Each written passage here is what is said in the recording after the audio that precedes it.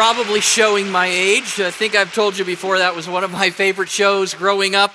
I won't ask for a show of hands, so you don't have to show your age. But man, that was one incredible show, right? I mean, yeah, watch it now. It seems a little quirky. I don't know. I'm a little cringeworthy. I don't know. But hey, not only did it have the star power of John Davidson and Kathy Lee Crosby and Fran Tarkington, but it also had some crazy acts that you just had to see to believe, right?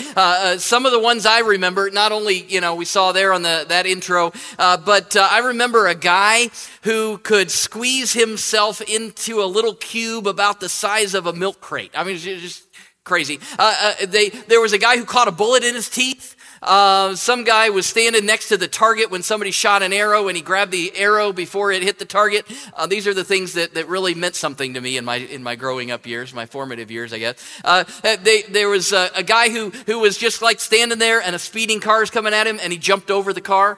I realized, the car's going, as long as you get high enough, you're probably okay. The car's gonna, anyway. But a motorcycle jumped over helicopters with their rotors spinning. I mean, it was just, I believe it was That's Incredible who popularized the saying, "Don't try this at home," because they said that an awful lot. It was good that they said that an awful lot because I think I needed to hear it. If That's Incredible is new to you, you can dial it in on the old YouTube, and let me just say in advance, you're welcome. I mean, it's just it's good. So that show was just the TV version, I think. You could probably say it was a TV version of the old circus sideshow, right? We watched it because we were intrigued. People are going to do uncommon, amazing things. And while Jesus was on earth, he did some pretty uncommon and amazing things too, and people were drawn to him because of a lot of those things. It all came to a head on that first Palm Sunday, and I want us to read a portion of Luke's description of Palm Sunday, Luke chapter 19, beginning in verse 35. It says, they brought the colt to Jesus, threw their cloaks on the colt, and put Jesus on it. And as he went along, people spread their cloaks on the road. When he came near to the place where the road goes down the Mount of Olives, the whole crowd of disciples began joyfully to praise God in loud voices for all the miracles that they had seen. Blessed is the King who comes in the name of the Lord. Peace in heaven and glory in the highest. Some of the Pharisees in the crowd said to Jesus, "Teacher, rebuke your disciples." "I tell you," he replied, "if they keep quiet, the stones will cry out." As he approached Jerusalem and saw the city, he wept over it and said, "If you, even you, had only known on this day what would bring you peace, but now it is hidden from your eyes. The days will come upon you when your enemies will build an embankment against you and encircle you and hem you in on every side. They will dash you to the ground, you and the children within your walls. They will not leave one stone on another, because you did not recognize the time of God's coming to you." So there's the scene. Jesus is coming from the town of Bethany, a couple miles from Jerusalem, where he had just raised his friend Lazarus. We saw that in the video a minute ago. He raised him from the dead just a few days prior to this. People were excited. The folks were following the Jesus sideshow, and those folks made up a lot of this crowd, most likely, that came over the hill toward Jerusalem. They're throwing their coats on the ground. We see in the other Gospels, they're waving palm branches, much like a lot of you did today. They're worshiping God. Jesus and Lazarus are the latest sideshow act, so to speak, I guess. Better than an episode of That's Incredible, which in hindsight and watching that today probably wasn't that hard to get better than anyway. But in all that ruckus and hubbub and partying and celebration and praise, we don't see Jesus necessarily joining in all that. He gets quiet. In fact, Jesus, in the midst of this amazing, fantastic, incredible scene, it says that he wept. And they weren't necessarily tears of joy. Jesus wept that day on this occasion that looked like it could have been or should have been the pinnacle of his ministry, because he knew that many of those people in that crowd and in the city, the Israelites in general, many just weren't really getting it. We read there at the end of verse 44 in Luke 19, you did not recognize the time of God's coming to you. In the New Living Translation, it says, you have rejected the opportunity God offered to you. In the Message, you didn't recognize and welcome God's personal visit. I mean, they looked like they were getting it, right? They're praising God. They're welcoming him. They're waving palm branches. Any preacher today would have been ecstatic at the crowd. Well, we had a great crowd today. You know, you just picture that this would have been. But several times throughout his ministry, Jesus seemed to almost repel the crowds or push them away, try to thin out the crowd almost. It's almost as if Jesus' goal wasn't to gather a large crowd. It wasn't to grow a big church. The Jesus' goal wasn't to develop a big following, but instead to develop true followers. A few chapters earlier, we see one of those times where Jesus was perhaps thinning out the crowd a bit. Luke chapter 14, verses 25 to 27, it says large crowds were traveling with Jesus. There it is, large crowds. It's kind of growing, and these large crowds are traveling with Jesus. And he turned around and he said, if anyone comes to me and does not hate father and mother, wife and children, brothers and sisters, yes, even their own life, such a person cannot be my disciple. And whoever does not carry their cross and follow me cannot be my disciple. It's not that Jesus didn't want large crowds. It's not that he was against a lot of people following him, right? He just wanted them to know that if they were really going to follow him, they needed to know what they were signing up for, right? They needed to know the cost. When we moved to town here, we moved to Medina. We bought an older house just a few blocks from the square, and it needed some work, but the realtor assured us that it had good bones. Maybe you've heard that before on some of those shows. Maybe you watch like I do. Well, it's got good bones. Just fix it up a little bit. It's got good, good bones. So we had big dreams for those good bones, and we just wanted to give it some love and fix it up and make it into a great home. And before we ever moved in, we tore up carpet and we painted and we cleaned. And some of you even helped do all that. And within the first year or so, we had replaced flooring and we had installed a bathroom on the main level and we changed, almost all the light fixtures, and we put in a dishwasher and we'd painted nearly every surface in the whole place. We tore out overgrowth in the backyard and built a fence and put in a swing set for the kids. And the house it did have good bones, great features. It had arches in the doorways and real the wide wood trim, solid wood trim, and it had French doors and hardwood floors throughout. And I mean, we had big dreams. But the project list kept getting longer, not shorter. And our enthusiasm and our money diminished about the same time, a couple years in. And it was costing more money and taking more time than we had thought. And I guess, to be honest, it stopped being fun, right? Some of you probably have similar stories. That seems to happen at times in our spiritual lives too. We might start off with a jolt of energy and enthusiasm, but as we go along, maybe it seems like the excitement of following God can wane, and it takes time and attention. It's not always exciting. It costs more than maybe you ever thought. And so Jesus wanted the crowds to know what they were getting into, and if they were going to keep following him. It wasn't just about what they could get from him, following the latest sideshow act, being entertained, joining in the crowd, but a life following Jesus. He wanted them to know was going to be a life of sacrifice, a life of surrender. He wanted them to consider the cost. One thing he said it was going to cost them was in their relationships. Verse 26, Jesus starts out on a fun note. Hate your family, he says. It's right at the top of the how to make friends and influence people, right? You just tell them to hate their family. That's good. Thanks, Jesus. Good talk.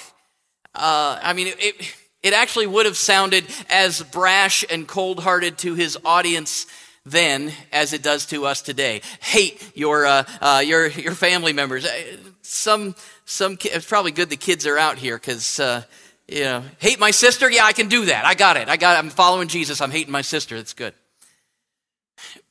But we read this and we go, well, that can't be right. That doesn't sit well. I mean, how could Jesus want us to hate each other, or especially people in our family? I mean, and other places in the Bible, doesn't it say that we should honor our father and mother, and that we need to love each other deeply, right? And we don't exasperate our children. I mean, we could keep going. So what is going on here? Well, the Greek word translated hate literally is a relative or a comparative term that really means to love less than.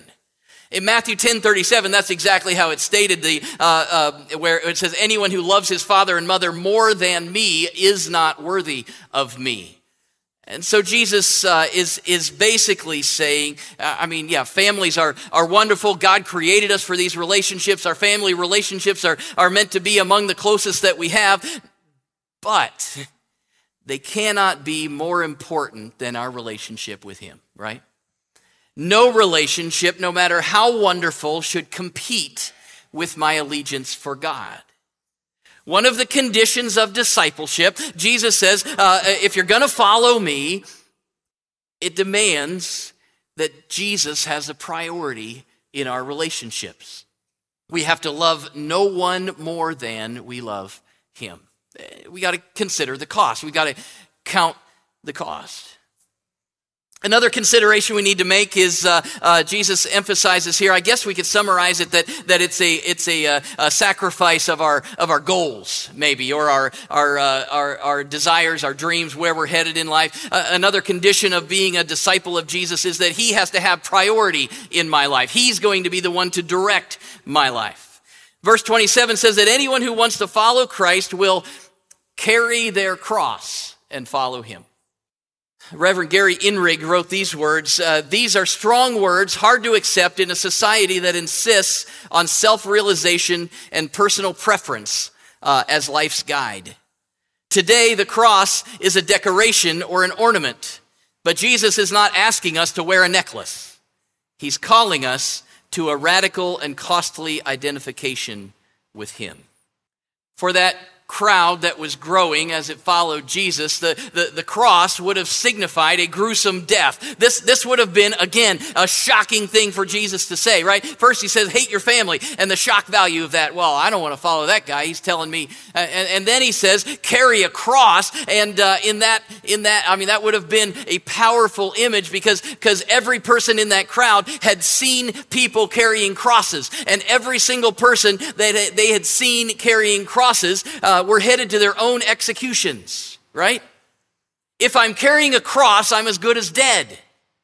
This is more than wearing jewelry or getting a cross tattoo. It's also not talking about what we mean when we say that a lot of people might use this term, well, that's just the cross I have to bear, right? And we loosely pull it from this, but we pull it out of context, I think. I mean, usually we use that phrase when we're putting up with some inconvenience or some behavior of someone, and well, it's just the cross I have. Maybe we have to do something we don't really want to do. It's just the cross I have. I don't know. Maybe your neighbor's tree always is blowing branches and leaves and debris into your yard, and you're going, oh man, you're telling somebody, I can't. I mean, I got to pick them up all the time, and I mean, it's not even my tree, and it's just, well, I guess that's just the cross I have to bear. Well, no, it's just annoying. It's not the cross you have to bear. That's not what this means. When Jesus tells us that in order to follow him, we have to carry our cross, I mean, he's talking about dying. Spiritually. He's talking about sacrifice. He's talking about surrender. Our lives are no longer our own. We're living for God. We submit to his plans. We obey his direction. We've surrendered our lives to him. We've given up. We're crucified. We carry our cross. It's interesting. Jesus is using present tense language here. If you dig into that kind of thing, if you're into that, I'll just let you know today. This is present tense language. It could literally be translated. Those who follow me continue to carry their cross. It's not a one-time thing. I'm going to pick up a cross for a little while and then I'm done with it. I'm going to continue to carry my cross. It's an ongoing, voluntary act of submitting to the plans of God, even if his plans conflict with what I thought I wanted to do. My wife, Rebecca, decided years ago that she is not ever going to say the word never to God anymore. Early on, she decided there were several things that in her life growing up and even as a young adult, she had decided, well, I'm not going to do that. She said, I'm never going to live in Kansas. She had seen the tornadoes and the things and was didn't want to be any close to that. She said she's never going to teach in the inner city because that was just overwhelming. She had her teaching degree, but sure didn't want to be anywhere near the inner city. And the kicker was that she was never going to marry a preacher, for heaven's sakes. Well, after we graduated from college, we got married, moved to Kansas City. I started seminary, and she put me through school by teaching in an inner city middle school. So those things were all knocked off pretty quick. She is never going to say never to God again, and that's kind of been one of our jokes over the years. It's about sacrifice and surrender, right? I'm going to surrender my what I think I want, and I'm going to just follow and obey where God is taking me. When we're carrying a cross and following Jesus, earthly desires change, and we're drawn to the things of God. Jesus says that he has to be the priority in our relationships and in our goals, in our entire lives. They say that the person who has nothing to die for has nothing to live for. As disciples of Jesus, we have everything to live for because we've chosen what and who we will die for. We have to die to our old way of life, and we carry our cross. Dietrich Bonhoeffer, in his classic book, The Cost of Discipleship, puts it this way. The cross is laid on every Christian. As we embark upon discipleship, we surrender ourselves to Christ in union with his death. We give over our lives to death. The cross is not the terrible end to an otherwise God-fearing and happy life, but it meets us at the beginning of our communion with Christ. When Christ calls a man, he bids him come and die. This the week leading up to Easter, the week that is literally spread out in front of us right now, has been called Passion Week. Maybe you've heard that term in the Christian life. Easter week, Passion Week. It's when Jesus showed us the extent of his passionate love for us. I encourage you, I challenge you to read the gospel accounts this week of the events that led up to the cross. It's recorded from 4 different perspectives in the last few chapters of the first 4 books of the New Testament, Matthew, Mark, Luke, and John. You can flip through to go to the end of each one of those books, and you can read about Jesus' passion for us. Read about his time with the disciples in the upper room, his prayers and his instructions for them. His passionate prayer in the Garden of Eden, where to the point of sweating drops of blood. Read about his submission to the soldiers as they came, the sham of a trial or trials that he endured. Be reminded of the beatings and the mocking and the crown of thorns and the nails and the agony. Jesus was our passionate sacrifice. What he did makes all the difference. He raises us from the ashes of sin. Last week we talked about a couple weeks ago, temptation and then sin, but we realize that we can overcome those things because of Jesus, because his sacrifice is an all-encompassing sacrifice. It was and is enough to cover our sin. It's an incredible blessing, and he has sacrificed himself for us, but the story doesn't end there, because then he calls us to live sacrificially too. We follow him carrying our cross. Galatians 2:20 puts it this way: I have been crucified with Christ, and I no longer live, but Christ lives in me. The life I now live in the body, I live by faith in the Son of God who loved me and gave himself for me. At this time of year, it's common to thank Jesus for his sacrifice. We get all weepy when we think about his suffering on our behalf, and that's perfectly appropriate, and we should. We celebrate the forgiveness that the sacrifices bring to us. we ponder those things and we empathize and we sympathize. And I wonder, though, how much time we take in pondering what it would look like to be crucified with him.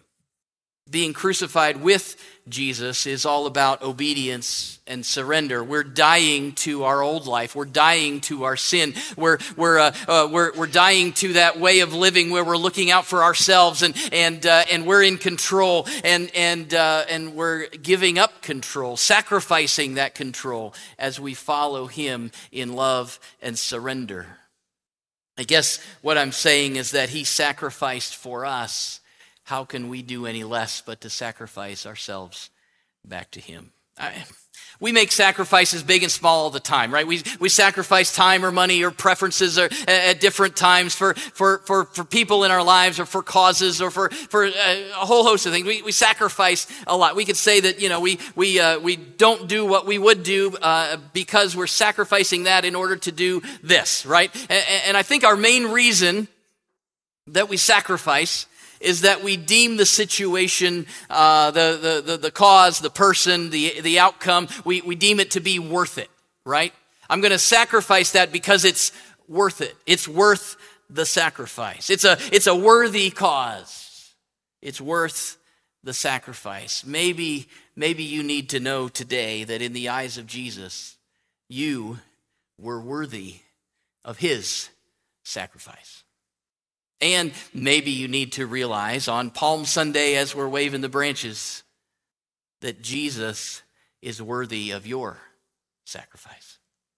Not for what you can get from him, not because it's what everybody else is doing, the best show in town, but simply because he's worth it. It's worth putting Jesus above my relationships, above my goals and preferences and all the things that I thought was how life was going to work out. It's worth giving my life for him. Because of his sacrifice for me, I surrender my life to him. And it's interesting, as I have contemplated that all week, it's interesting to note that a surrendered life is a fulfilled life. And that's a bit counterintuitive, I think, but a life lived for God and for others, not for my own fulfillment, is the most fulfilling life I can live. If I'm just looking to live a life that's fulfilling for me, then it's focused on me and what I want. But if I back off of that and I start living for God and for others and I sacrifice what I thought I want and instead give my life to him, then that is a surrendered life. A sacrificial life is actually the most fulfilling life there is. As we walk through this week, maybe again. Maybe it's the first time for you as a person of faith to walk through. Maybe you're still working out all this faith stuff. I don't know. But as you walk through this week, maybe it's the umpteenth time that you've, it's another Easter. Here we go. And we got to cook the ham and get the flowers and do the stuff. But I challenge you as we walk through this week that you do it recognizing not only Jesus' sacrifice for you, but that as you experience his sacrifice, that you'll give your life to him. There's an old story about a hunting dog that was laying in the sun out in the country when a rabbit happened by. And that dog jumped up and immediately the chase was on. And he bellowed and he barked and he chased that rabbit up the hills and through the thickets and across the creeks and under the trees. And as he did, other dogs heard the commotion and they joined in the chase. And the pack of dogs made all sorts of ruckus as they chased the dog that was chasing the rabbit throughout the countryside. And gradually, however, those other dogs started to get tired, and one by one they dropped out of the pursuit, discouraged by the difficult terrain and frustrated by the chase that was still going on. And so after a while, only the first dog continued to intently pursue that rabbit. When the old timers tell that story, they stop there, and maybe they're sitting around a fire or rocking on the front porch, and somebody who hasn't heard the story before will eventually ask, well, why didn't those dogs keep up with the hunt? Why did they drop out of the chase? And it's then that the old-timer responds thoughtfully, maybe with a little smile in the corner of his mouth. Well, they hadn't seen the rabbit. They hadn't seen the rabbit. And you and I will no doubt lack the passion and determination necessary to continue in a sacrificial life of faith if we haven't first seen, first experienced, first known Jesus. As Jesus said, if we haven't recognized the time of God's coming to you. 2,000 years ago, Jesus paid a personal visit to earth in human form. And he is visiting us personally and spiritually even today, even right now, even this morning. Don't miss it. There are many who don't believe that Jesus is real. Like many who watch the show, that's incredible. I'm sure there are skeptics who doubt anything that amazing can be for real, right? And many people just don't believe that God did pay a personal visit to them so that they could live. And I believe that some of the tears that Jesus has shed has been for folks like that who don't yet believe it.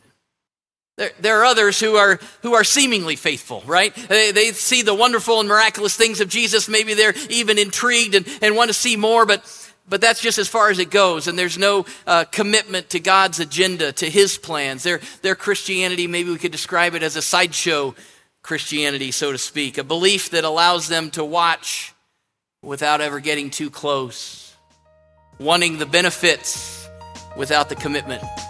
And I believe Jesus weeps for them too. I guess today I just want you to know that Jesus is not a novelty to be watched, and he's not just there to give me everything I want, but he gives me everything I need because of his sacrifice. And in light of that sacrifice, we must surrender our lives to him.